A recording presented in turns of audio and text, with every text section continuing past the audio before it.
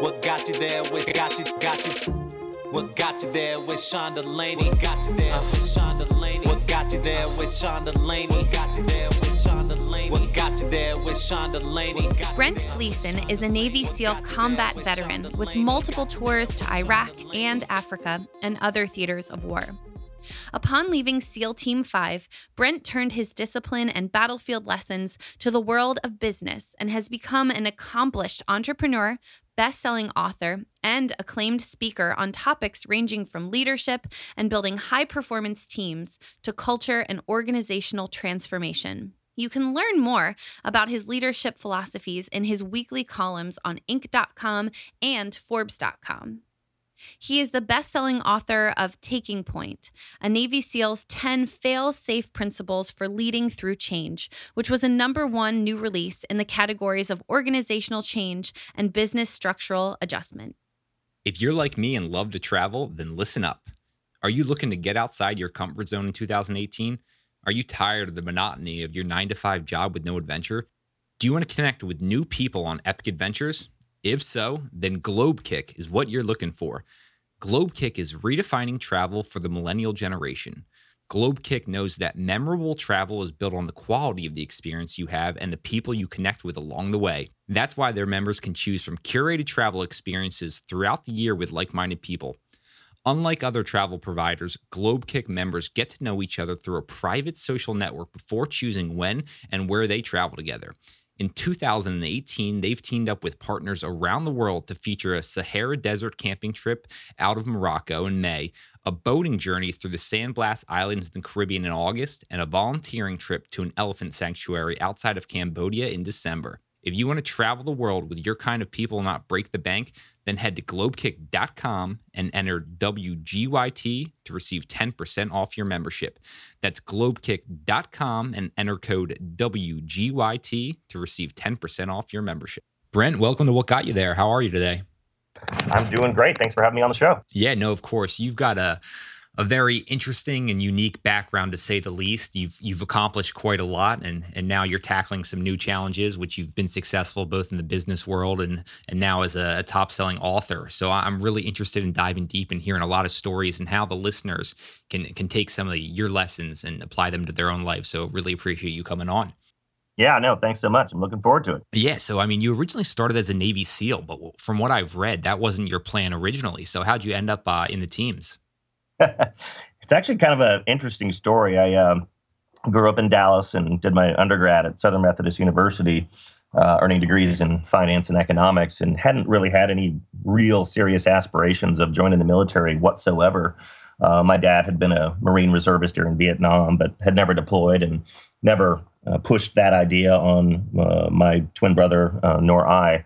And I did, though, have a couple close friends in college, one who was a roommate who, when we graduated, joined the Navy and became an intel officer, and then one who was a year behind us who wanted to be a SEAL. I mean, that's kind of his childhood dream.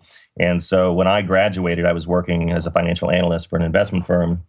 He was a senior, and we decided to start training together. It was just, a way to stay fit for me and help a friend prepare for an arduous journey. And during that time, we obviously had a lot of dialogue about what that was going to entail. And I started doing some research and reading books about the history of the SEAL teams, naval special warfare operations all over the world. And for obvious reasons, became rather fascinated by it. So over time, that culminated in making the decision to say, you know what, I don't want to have any regrets. The idea of serving my country in that capacity sounds very interesting, and giving to something bigger than myself. And I knew that the world of finance and business would be there when I got out. So it's actually interesting. I mentor guys into the program, and a guy who just started Buds. He's here from Rancho Santa Fe, where we live. Unfortunately, he just lost his mom literally about 6 weeks ago. So a lot of hardship there. Losing your parent right before you start SEAL training is quite a horrible thing. And he had the exact same journey. Went to University of Miami, graduated, worked in finance for a year, and then decided, I want to be a SEAL. So that's kind of a brief history of how I at least started that journey. Well, I'll definitely want to jump on the guy you're currently mentoring and overcoming that adversity. But you mentioned some of the books that you were reading to kind of get your mindset ready. Any of those books really stand out? Some of the listeners should pick up. I started reading some of those older Dick Marcinko books. He was the SEAL Team 6 commander. Most of them were fiction books, and that kind of got me interested in the community.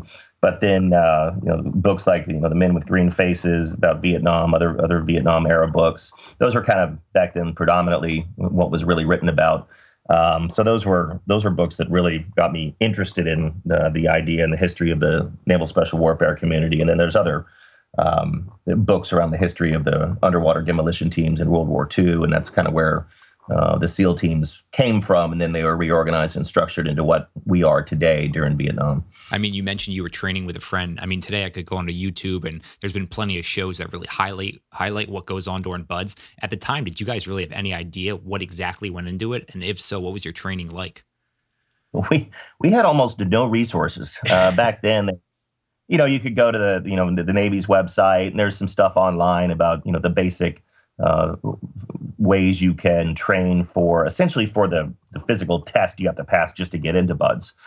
So there's kind of two avenues of training there. One, you're training your body for a very, very physical job, but you also have to train specifically for that test so that you get into BUD/S.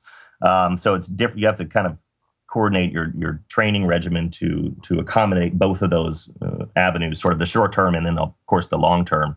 So, and I'll get into what the resources that these guys have today, and that was phenomenal. But there were enough resources to know that we needed to kind of train for the test, but also for distance running. So we started running marathons. We started doing a lot more swimming, a lot of time in the water, a lot of calisthenics focused around body weight exercises, push-ups, pull-ups, sit-ups, other types of strength training mixed in there. And we also practiced for some of the initial evolutions like drown proofing, where they tie your ankles together and your arms behind your back. Under the 50-meter underwater swim, practiced that a lot to strengthen our lungs for long breath holds. So, and then eventually I quit my job, and he and I moved up to Crested Butte, Colorado, where we trained for about an additional 4 months up at 10,000 feet altitude to really get our bodies into peak physical condition before we joined the Navy. But the kids today, they have formal mentorship programs, but also after everybody goes to either officer candidacy school or boot camp, they have a 2-month BUD/S prep program where it's literally all day long strength training. You have strength training coaches, wellness coaches to get these kids into really, really great shape from formal capacity, and also help them train for those initial evolutions like the 50-meter underwater swim, drown proofing, and all those things. Because quite frankly, we're trying to graduate more guys and the training isn't getting any easier. So they're trying to put more resources front loaded to help these guys prep better. I mean, you mentioned the mentorship that you do. What's that look like from your perspective? Are there like a few key takeaways you're speaking to these young men, letting them know about, or are there specific training programs you're putting them on? It's nothing formal. Typically, that mentorship starts when they're either about to or have just started BUD/S. Just based on time, I have to be respectful of their time, and I have to be thoughtful into who I invest my time in. But I'll sort of informally have calls and conversations with guys as they lead up to entering BUD/S, but then more formally mentor them. No formal programs per se, but I'll invest more time, obviously, on the weekends and whatnot, having them over to the house and just talking to them about how things are going and answering their questions and just giving them that support, because the early days are very, very stressful. You're very sleep deprived, and you're leading up those 3 weeks. You're leading up to Hell Week, so you got a pretty big milestone. It's the biggest milestone, and that you're going to weed out almost the entire class in the first month. So it's stressful because that the stakes are high and the attrition rate is extremely high. So kind of getting them through that point, and then just more informally mentoring them, like this guy that came over yesterday. He grew up in California and has never shot a weapon before. I grew up in Texas, so I was shooting by the time I was in second grade. So that was never a challenge for me. So one of the things I'll do is take him to the range as frequently as possible before he gets to third phase, so that he can at least have some baseline skills that'll, help. It helps him avoid getting performance rolled or things like that. So I'm thinking for those business leaders right now who are listening and hearing about your weeding out and your vetting process for someone who might want to have you be a mentor. Are there specific things you're looking for that you will say, without a doubt, I will never work with this guy because of this? Or is there anything that they can do that you see in them and say, you know what, this guy has it. I'm definitely going to help mentor this kid? It's kind of been a case by case situation and different in almost every situation that I've been in. One guy is an officer in SEAL Team 1. He's been in for a long time now. I met his dad because we were raising some money for the SEAL Family Foundation, and we brought him out to the gala in New York. And his dad said, "Oh, I've got a son who's graduating University of Texas, thinking about entering the Marine Corps." And I said, "Let me talk to him." So I started talking to him. I said, "Why don't you consider this other path over here?" And so that's one way. And this kid was super mature. Grew up in a billionaire family, but chose to take a different path, which I thought was really cool. I really respected that. And as I got to know him, I knew he was serious, and I knew that he would make it. Obviously, you don't know 100% for sure, but having been in the teams, you have a feeling just based on the focus, discipline, and demeanor of these young men. Just like the guy who came over yesterday, I've never met him before, and I can tell he'll do well. And then another guy who started reaching out to me when he was a sophomore in high school. And the funny thing is, he's the only kid who is right out of high school that I've ever mentored. The younger guys don't typically have as great a success rate, just because they're not quite old enough yet, not emotionally mature enough, haven't had any life experience outside of high school and living in mom and dad's house. But he was so persistent. And then one day, kind of loosely kept in touch, one day he shot me a text and said, "Hey, just checked into Buds." I was like, "Oh, get your ass over the house." And he's like family now. He babysits our children. He's just finished his second deployment, and he's far more disciplined. All he wants to do is go to Dev Group, which, AKA SEAL Team 6. Yep. So all he does is study and work out. He actually could probably loosen up a little bit, but I mean, you guys are infamous for being able to deal with high stress situations. And you just mentioned this young man you're mentoring, and he lost his mom 6 weeks before entering Buds. How are you helping him along with that process? And are there little tactics you learned while on the teams that can really help people in a stressful situation? A lot of it's just through conversation and sort of a storytelling mechanism based on my own experiences, and helping them start to transform their mindset with achieving, that lofty goal of graduating and going on to advanced training.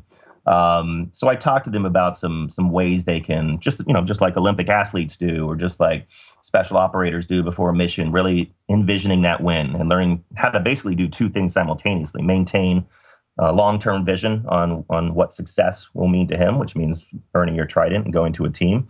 And one of the things we found in all of our research and that we've done trying to figure out sort of the mental, cognitive, and physical makeup of students that are more likely to make it is the less measurable elements, of course, of grit, resilience, and a very deep passion to serve in that capacity. Not just to serve in the military, but to be a SEAL and serve at that upper echelon of special operations, and really maintaining a focus on that vision. And the other piece is also simultaneously, it's kind of this weird dichotomy, also learning how to, at the same time, compartmentalize and just live in the moment. We say you got to basically eat the elephant one bite at a time. Especially in the early days of Buds, you wake up, you focus on making it to breakfast. Then you focus on making it to lunch, one evolution at a time, one day at a time, while also maintaining that long-term vision of winning. So if you can do those two things simultaneously while maintaining a positive mental attitude and really just honestly laughing through the most horrible parts, there's only two options when it gets that bad: cry or laugh. So those who cry don't typically make it, or who focus too much on the pain of the moment and not sort of almost the baseline hilarity of how miserable you really are. And these are memories, I remind them too, that these are memories they're going to have for the rest of their life. And the guys who cannot transform that mindset and plaster on a smile and decide that they can go no further, well, guess what? An hour later, they're warm and dry and filled with regret. You know what I mean? Yep. And these moments, you look back at, Hell Week, for example, looking back, you're like, God, that went by in a blink. Now, it doesn't feel that way in the moment, but it's an interesting physical and mental test. It's one of the most fascinating experiments of mind and body you could imagine. And it's based around that 40% rule. When your brain is telling you, and I talk to these guys about this, when your brain is telling you you can go no further, you're literally only 40% of the way to actually breaking.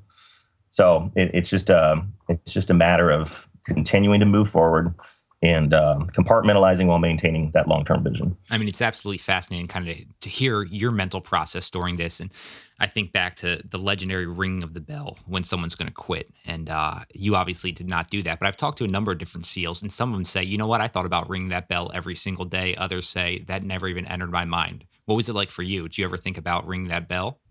Never once did it ever enter my mind.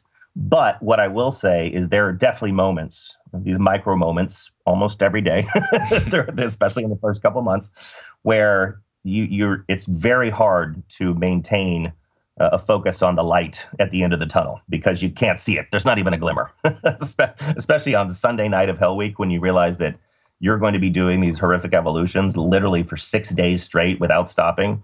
It's almost impossible to wrap your mind around that reality.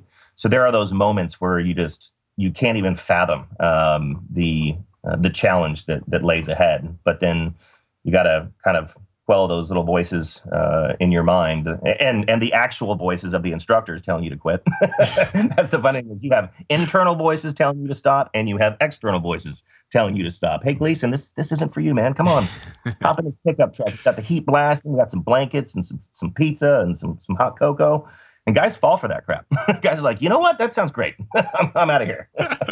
I mean, I'm getting chills down my spine just thinking about you guys sitting in that room on Sunday night preparing for what's going to be Hell Week and being able to compartmentalize that and deal with that. And I mean, one of your famous SEAL sayings, embrace the suck. I mean, is that just something you guys are constantly thinking about? And if so, what was one of the worst moments of it all? Well, yeah, I mean, and as you know, we've got a hell of a lot of sayings in the SEAL teams. One of them, and one of my favorites, is embrace the suck. And it really kind of, in a simple way, sums up everything I just mentioned about positive mental attitude, mental fortitude. But you carry that with you the rest of your life. And it's really about pushing the boundaries of your comfort zone, because the more you do that, the wider your comfort zone becomes. And if you can do that as a discipline, literally every day, one of my buddies, David Goggins, a lot of your listeners will know him, kind of a famous SEAL. He's also a very well-known extreme ultra athlete, ultra marathon runner, because for him being a SEAL wasn't enough, right? But he and I graduated buds together, and his philosophy is do something that sucks every day. Basically saying embrace the suck and push your comfort zone, whether it's, that difficult conversation at work or you don't feel like working out, well, get off your ass and go do something, even if it's for 10 minutes. But that really is the beauty of going back to your mentioning of Sunday. The beauty of that Sunday is the students report to the classroom for Hell Week that Sunday morning, just a couple required items in their possession. But the beauty of that day is the students have no idea when Hell Week will start. And that's by design. The anxiety is literally just driving you mad. And it's a weird paradox because it's probably going to be one of the worst weeks of your entire life, yet you just want it to begin. And we had a very unfortunate experience my class did during Hell Week. As a way of motivating us, our class leader, who is going to be the highest ranking officer in your training class, one of the things he did that Sunday afternoon was read to us the St. Crispin's Day speech from William Shakespeare's Henry V. And he read aloud those lines that say, "We few, we happy few, we band of brothers, for he today that sheds his blood with me shall be my brother." And the weird irony is that John died 4 days later during Hell Week, which is an unusual thing to occur, but it does happen. Guys do die during training, more typically in platoon training, which is more dangerous once they're at a team. But it was just a weird foreshadowing because he, our leader, led us into Hell Week and then ended up having a massive heart failure and died on Thursday. And our Hell Week shirts have a quote, another quote from that speech that says, roughly paraphrasing, and those men afraid to go will see themselves as lesser men as they hear how we fought and died together. And he had read to us that whole thing, and it was just a strange foreshadowing that he would actually pass away a few days later. But that was our first entree into what life in the teams would be like. And it was weird because it was right before 9/11. 9/11 occurred 2 days before my class started advanced training. And that thus began the entire, now what is an ongoing transformation in the military, especially in the special operations community, going from a peacetime organization to a wartime organization. But I would say that the hardest moments come later in your career. You don't feel that way in BUD/S because BUD/S is miserable, but it's the rigors of combat and then not bringing everybody home. Those are obviously the hardest times. I mean, I appreciate you opening up and talking about John there. I was really hoping we get to talk about that just so the listeners got some more into your background and what you've been able to deal with, which obviously has led to a lot of your business success. And I'm wondering, I mean, you guys have this unbelievable training. When you walked away from the SEALs, was there a superhuman skill you felt like they developed in you? If I have to, I get that question a lot. And if I have to choose one, it's really discipline, physical discipline, mental discipline, and your ability to manage stress and put life into perspective. When you go through things like that, then of course with then multiple combat tours, it really helps you navigate life's adversity throughout the rest of your life. I mean, we all experience adversity in our lives till the day we go over the Great Divide. But when you can use those experiences in a positive way to deal with adversity, whether it's financially or illness or death in the family, divorce, issues with your children, whatever those things may be, it helps you put those things into perspective and focus on dealing with developing a solution as opposed to just focusing on the challenge in that moment. Obviously, I got out and became an entrepreneur, which has about the same failure rate as BUD/S does. So that was stressful. Then having the first company I started was basically an early version of Trulia. Zillow was a real estate home finding search engine, and then the housing market collapsed. Great timing there. Challenge. That was another challenge that had to be navigated rather quickly. And so, diversified, raised more money, started a second company. And then I'm just dealing with, the challenges of having employees and going from an entrepreneur with an idea to a leader of people, someone meant to inspire and engage and bring a team together in a very different environment. It's a different leadership mechanism and management style, obviously, than you have in the SEAL teams. There's positive pieces of that, of course, that easily translate over, but leading multi-generational workforces in the civilian world is vastly different than on the battlefield, as you can imagine. So, and then my wife and I, we have 3 kids, but our daughter had a serious birth defect during the pregnancy. She's fine now, but she had 2 very serious surgeries right after she was born. So all these different things that we experience in life and all those challenges. It's those experiences you can reflect back on and lean into those key learnings as a special operator and apply them to navigating life's challenges, whatever they might be. Yeah, I'm thinking about a key learning opportunity for you, and that's when you finish your training, you end up going to SEAL Team 5. What's that like day one? How do you adapt to that culture? How do you help lead in a new scenario like that? What you mean? What's it like being a new guy? Exactly. Yep. Question. It's intimidating because it's BUD/S and SQT. That's great. You're getting sort of a piece of that culture and starting to develop that mindset because you have these amazing instructors who are preparing you for that. But the day you check into your team, that's go time. That's when it becomes real, and you really have to step up. And in the teams, it's widely known that all you have, everybody's obviously this is a common thing. We're not extraordinary individuals necessarily. We're just, as we say in our ethos, a common man with an uncommon desire to succeed. But as a new guy on a team, all you have is your reputation. So you really have to go all in on making sure that you're disciplined and you're getting there early, you're staying late, you're going outside of your job description to help other people with their work. That's part of our culture too. It's, you don't stay in your safe little swim lane. You're there working and helping other guys. When you're done with your job, you go ask everybody else if they need help with theirs. So one interesting thing with my class is we were the first class to earn our tridents before going to a team. This has changed a lot over the years, but you used to graduate, and then you'd go to your team, and then you'd go through basically a board review, maybe usually about 6 months into being at a team, and you had to earn your trident while you're at the team. They changed that, and they of course increased the training pipeline, and it's a lot more technical and rigorous than it used to be. So you learn a lot more. Guys come into teams now free fall qualified with all these other qualifications, and so earning your trident prior to going to a team makes more sense now. But having been the first class to step foot onto a team with your trident was not well received by some of the guys at the team. So I'm not saying that we condone hazing, but let's just say there were some moments that involved duct tape and a lot of duct tape. Yeah, maybe we'll get those stories out of you over a few cocktails at some point. But yeah, exactly.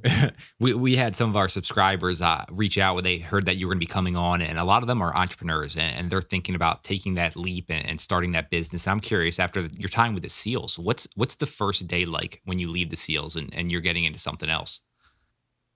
Everybody's transition is a little bit different, but I've found that the most successful path for myself and others, obviously my friends and other guys that I keep in touch with, is they have a very specific plan, a very specific trajectory with what they want to do. Oftentimes, when we see our servicemen and women coming out of the military, if they don't have a really, really specific plan, it can lead to a little bit too much downtime, a little bit too much reflection, especially those that have post-traumatic stress. And it's harder to navigate that transition because it's different. It's a different environment. You don't have the same level of camaraderie in the civilian world, and oftentimes people don't feel like they belong because it's just such a different world on the other side. Especially for those who serve for a long time, it's almost like being institutionalized. If you think about prisoners who are in jail for a long time or in prison, they come out and they cannot transition to the civilian world. And a lot of times that happens in a much different way, obviously. But it's when people don't have a plan. Like I had a few buddies who got around the same time, and they didn't really have that, a really specific plan, and they were back in a platoon 6 months later because that's where they felt they belonged and they had their identity within that environment. My plan was different. I wanted to go to grad school, get an MBA. So I studied for the GMAT and took the GMAT prior to my last deployment. So I already in the GMAT and been accepted to my grad school program before the combat tour. I got out and a week later I started my program. So it was just, I wanted to step into the next thing, dive in headfirst, go all in. And that really helped. It was a good distraction, but also helped transition because there was nothing else to do but work my ass off in a totally different environment. And I met my former business partner in grad school, and we started the building the business plan of our first company while we were in that program and launched it upon graduation. So it's just been a speeding freight train ever since with no downtime whatsoever. Yeah, I was going to say, I don't take it you're a guy who can really sit still for too long. And I mean, you mentioned your time with technology and both real estate. How'd you get into leadership training and speaking, though? I've always had a passion for studying leadership, for writing about it. When we had started our second company, which was a digital marketing and analytics company, and I had just gotten both my columns, the weekly columns I have on Forbes.com and Inc.com. And I obviously had those for content marketing and thought leadership for those businesses, but I really found more of a passion for studying and writing about leadership and management as it applies to leadership and management in the modern 21st century business organization, organizational change and transformation, employee engagement, really how to leverage culture to achieve specific results. Because most organizations out there, and I've made this mistake in my own companies, because as an entrepreneur, especially if you go out there and raise money, it's a race to that first milestone, and you're just thinking about growth and sales and shareholder value, and oftentimes we skip over those really, really fundamental, foundational pieces of defining the culture, so you can manage that culture and bring people into that culture who fit and have shared values. The core values, how you make decisions and how you communicate as a team. And when you can really focus on those fundamental foundational pieces, you're going to make better hiring decisions. You're going to make better strategic growth decisions. But I didn't do that with either of my first companies because we'd raised a bunch of money and it was time to grow and grow and grow and grow. And at the end of the day, the board didn't care about our culture, which they should have, but they cared about, EBITDA and growing that and the top line as well. But that's one piece I really always, when mentoring entrepreneurs as well or speaking to MBA programs, is don't skip that piece. Define it from day one and use that foundational piece to make every single decision that you do. Otherwise, you get it's a bit haphazard. You're flying by the seat of your pants, and eventually you're going to have to do it anyway. It's better to do it at the beginning than 5 years in when you start hitting those inevitable growth barriers and you're wondering what the hell's going on. Well, in large part, oftentimes those things are because you haven't defined many of the fundamental pieces of the business as to why it exists. What is the purpose? What is the vision? What's the mission and how are we going to get there? How do we work backwards from that vision fulfillment to create a strategic path? And so that I kind of learned that the hard way with the first business, got it right with the second one. So that's one kind of overarching piece of advice I always give to entrepreneurs is don't skip that part. I mean, talking about flying by the seat of your pants, you remember your first speaking engagement? Oh, yeah. So anyways, I had started writing my Forbes column in 2012, which was titled, the column is called From the Battlefield to the Boardroom, taking basically special operations, culture, and leadership philosophies, applying that to building high-performing teams in the business world. And one Saturday morning, I opened my laptop. This is December of 2012. And I had a personal email from the president of Bank of America, Merrill Lynch, Asia Pacific. So one of the top 4 executives in the entire global organization emailed me directly.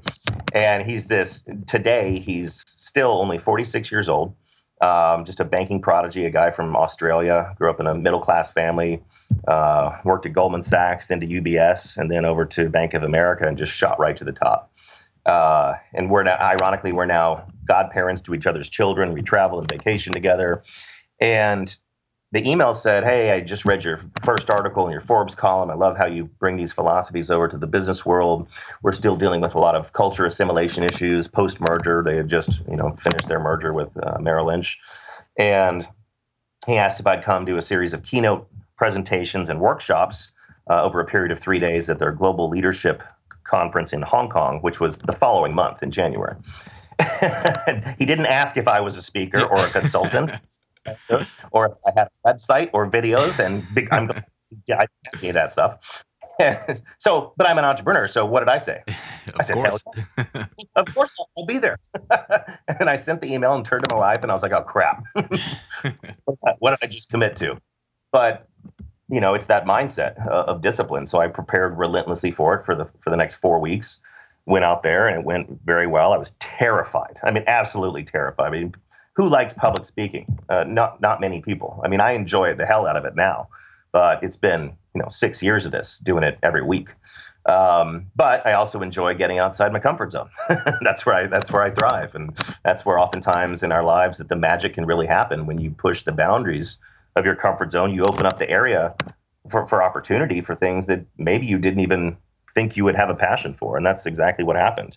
So it went so well that they brought me out to Singapore and Sydney the following month. And again, I just found a growing passion for it. And so I started doing that. But of course, I had a ethical and fiduciary responsibility to lead the company that I was currently leading. So I didn't do it that much. I didn't seek out speaking opportunities or anything like that. When they did arise, I would use them as a business development opportunity for that company. But the opportunity just kept coming and coming. And then in 2016, it came time to sell the business. So sold that business in August of 2016. And the plan for 2017 was to write the book, double the frequency of speaking, and then start building a team and business model around the principles in the book. And so that's what I did last year. And I've really gone all in on that this year as well. So. No, I absolutely love that story. And one of the things I was hoping we'd talk about is being uncomfortable. And one of those famous SEAL sayings is get comfortable with being uncomfortable. And during this conversation, it seems like you embrace that so much, and it's why you've been able to have some success and learn from your failures and your mistakes. So it's cool to hear about what you've gone after and how you've accomplished that. And you mentioned writing your book. It came out in February. One I really enjoyed, Taking Point, a Navy SEAL's 10 fail-safe principles for leading through change. I obviously want the listeners to pick this book up, but are there a few of these key principles you'd like to highlight? Yeah, I think the book, as you know, is broken into 3 parts. The first part, and the book is written, and this is on purpose, is written for entrepreneurs, for existing and emerging business leaders. But a lot of people have taken these principles and applied them to their personal lives or to family. And the first part is all about culture transformation, and improving the 2 most important cultural pillars in an organization built for high performance, which are trust and accountability. But chapter 1, I really like, and it's the first chapter for a reason, to my point earlier about really focusing on building the culture that you want, and a culture that's designed to achieve specific business results. That's why it's chapter 1, because in my previous failings as a business leader, it would have been chapter 6. The first chapter would have been sales. So it's an important thing to note, and something that I really took out of the SEAL teams, because our culture is by design, and we make decisions based on that culture. But one thing that's interesting to note about our history is that, just like a lot of business organizations out there, 9/11 happened. We were moving at the speed of war for 5 years. We didn't create the Navy SEAL ethos, which essentially is kind of our mission, vision, values, and purpose statement, all wrapped into one nice one-page ethos. That didn't come about until 2005. It was an interesting thing they did. They literally, it's very corporate. They did a leadership offsite event at San Clemente Island for 3 days. And the head shed came together and realized, guys, we're flying by the seat of our pants here, but we've never really sat down and put on paper why we exist, who we are. What is our shared value system? What is our mission? What's our vision as an organization? And how do we connect that with the result we're trying to achieve, which of course is to defeat our nation's enemies. And it also applies to one of the reasons we did that is because we need a stronger cultural foundation, because we entered these conflicts as a very, it's the military. We're a very siloed, slow-moving 20th century organization, and we made the incorrect assumption that we were fighting the same organizational structure. But of course, we were not. We were fighting now a very, very decentralized enemy, a more agile enemy. So we as an organization had to go through a major transformation, both structurally and from a systems and process standpoint. But eventually, organizational change efforts, eventually that leads to culture transformation and mindset transformation. You change the mechanisms and systems first, and eventually the culture changes to support those systems. And that's kind of one of the correlations I draw in the book and a lot of my writings and keynote presentations, is drawing similarities and correlations between the military's organizational change strategies and how the most well-run business organizations are implementing those more agile philosophies in their businesses. So, any certain businesses in history that you've studied and really thought did a great job in executing on that? I think there's a lot of my favorite books. Obviously, going through grad school, I love Marshall Goldsmith's "What Got You Here Won't Get You There." I think you're in the name of this podcast, I'm sure you're aware of that book. But also Jim Collins' Good to Great, Built to Last. A lot of those books and the companies they talk about in those books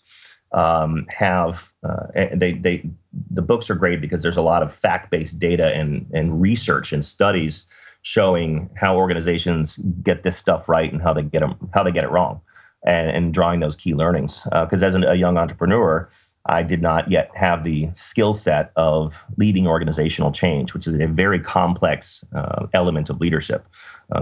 Leadership just in general is one of the most difficult talents to master, much less apply leading and managing in a very dynamic business world. One of the many acronyms we have in the military is VUCA, which stands for the volatile, uncertain, complex, and ambiguous environments that we operate in.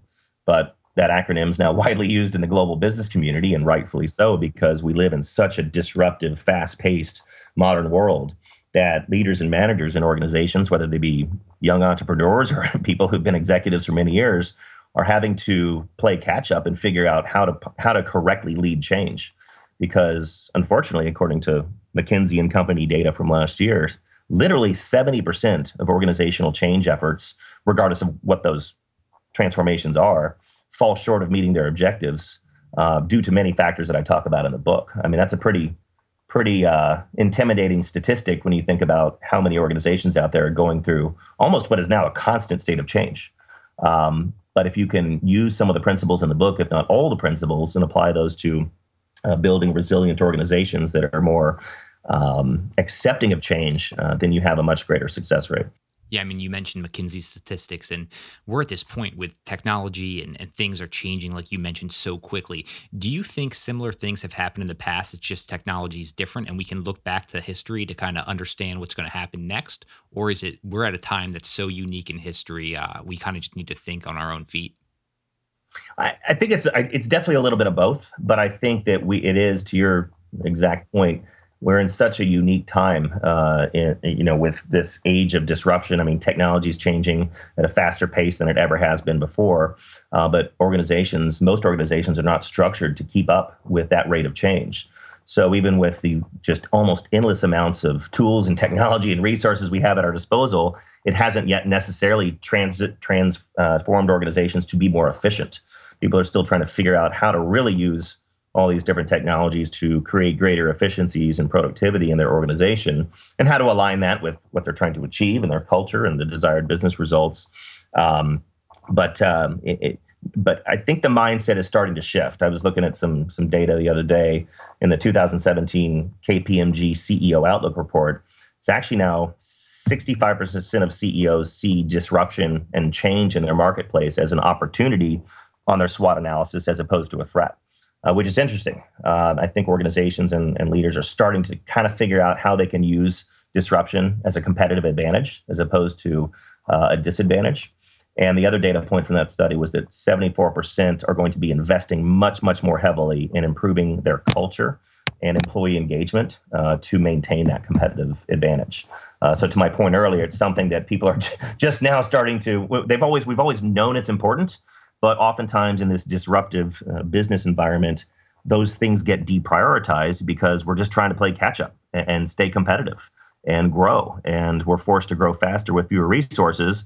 Therefore, discussions around culture and engagement, which are critically important to the bottom line, still get deprioritized because there's so many other factors of the business that need to be focused on. When you think of disruption, is there an industry right now? Is there a business? Is there something that you think is just prime for disruption you would love to get your hands on? If I had the time, I'd say probably the cannabis industry. Yeah. The world of cannabis and CBD is already a multi-billion-dollar industry, and people are just now getting their toe in the water. But not something I'm going to pursue. But I see other organizations and very, very savvy investment firms taking a real serious hard look at it. So no, I love getting your perspective there. And I mean, I believe leadership starts with yourself. And it's funny, I mentioned we reached out to a bunch of subscribers to ask you some questions. And one of the ones that just kept coming up is about you, your efficiency, your routines. Is there anything you've implemented over the decades you've been doing this to all culminate to now what you do every single day? Yeah, it's actually, I've gotten asked that before. And then I also did an article was written it's called My Morning Routine. It's actually a pretty widely read blog, but it really goes back to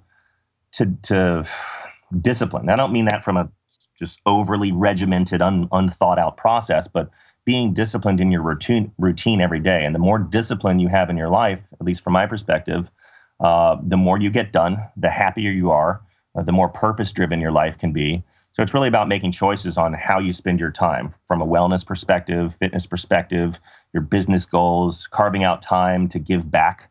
That's really, really big. But you have to plan accordingly. I've always been a very organized person. I'm a very big to-do list person, but a to-do list is also pretty worthless unless it's prioritized and properly managed. Otherwise, you're just doing a bunch of things poorly all at once.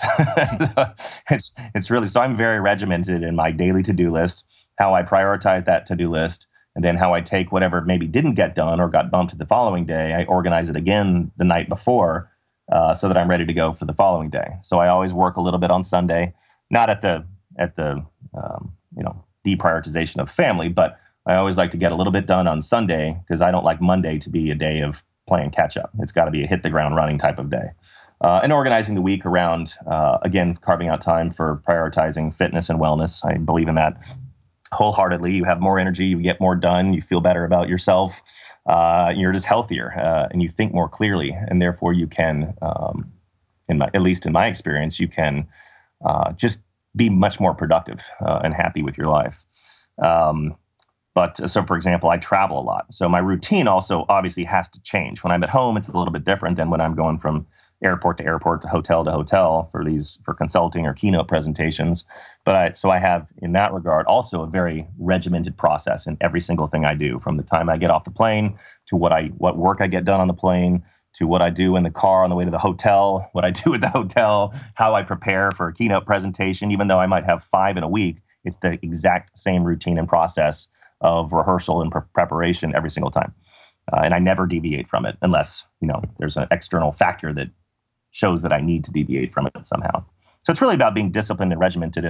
And the more disciplined you are, usually the more freedom you have in your life to pursue opportunities and goals. And it just seems a lot more fulfilling in that regard.